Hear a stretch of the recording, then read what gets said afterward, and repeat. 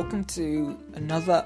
I don't think this can count as another episode, but don't worry, I will still be posting this week's episode in a couple of hours. I just want to keep this recording on the top of the podcast feed for a little bit. The reason is that I want to ask you an important question regarding the podcast. Recently, I have been thinking a lot about where the podcast will be headed. I see two clear directions, which are making this a solo podcast or continuing with the current format. So the solo type will mostly be educational and informative, where I will introduce and explain concepts in psychology.